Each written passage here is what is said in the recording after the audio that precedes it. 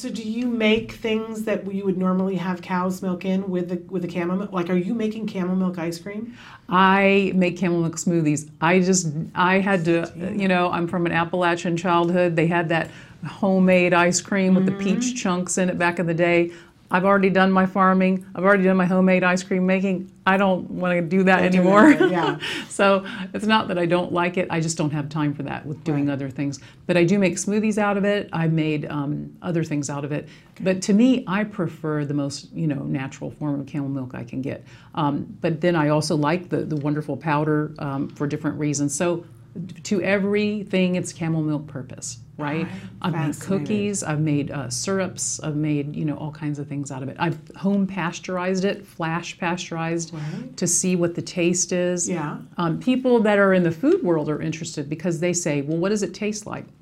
And so if you're talking about a raw, natural milk, camel milk, it differs from farm to farm. You can taste the grasses, you can taste the seasons, you can taste the soil a little bit. It's like a fine cheese. Right. So you can taste, sometimes it'll be stage of lactation in the camel. So to me, every one is like a fresh pleasure of just cracking that seal and what's it going to be today.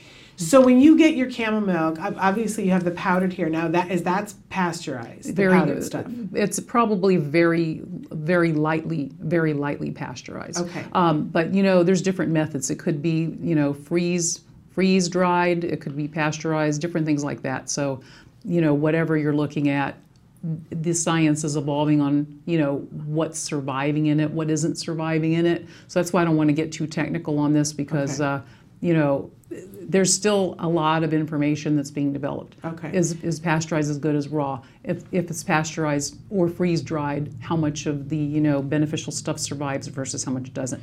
So, but when you get yours, are you getting it fresh, frozen, pasteurized, not pasteurized? I get it all different ways. I get it from all different people. I get it all different ways. Okay. So I like to try it all. And does it have a layer of cream? You know what? That's interesting because my first milk from the Bedouins, the bottle was coated with the white creamy fat, and they told me scrape that stuff out because it's probably got a lot of healing stuff in it. Okay, so scrape it out to eat it, not scrape it out to get rid of it. Never waste it, never waste it. Okay. And to me, that was really powerful milk. Really powerful. And is it just creamy or does it taste good? You know what? It was fine. It tasted great. But here's the thing that was so interesting. Before I'd ever had camel milk, it was very strange because I was saving it for my son, but I thought, okay, I have to at least try this, right?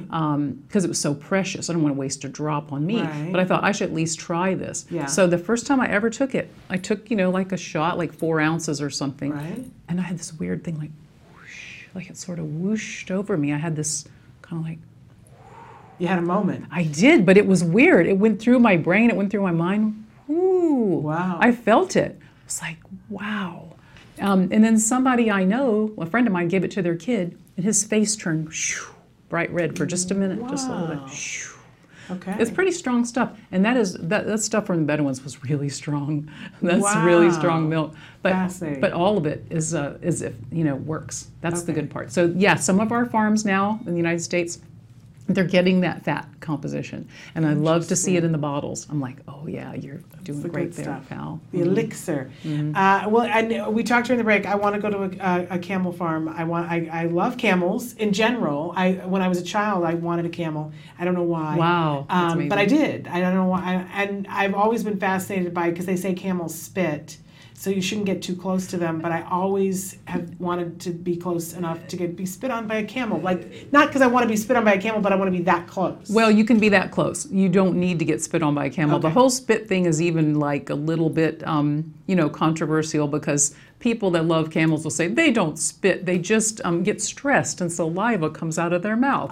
And other people are like, it was angry and it spit on me. But whatever it is, it's all good, and it's how the camel's being handled and how you get close to it. So we got to make that happen. Okay, so if people want to get camel milk, what do you recommend? Is there like a camel milk site that they can go to and find out if there's something near them? You know what? I recommend that they write to me. Okay. And then what I like to do is determine where they are.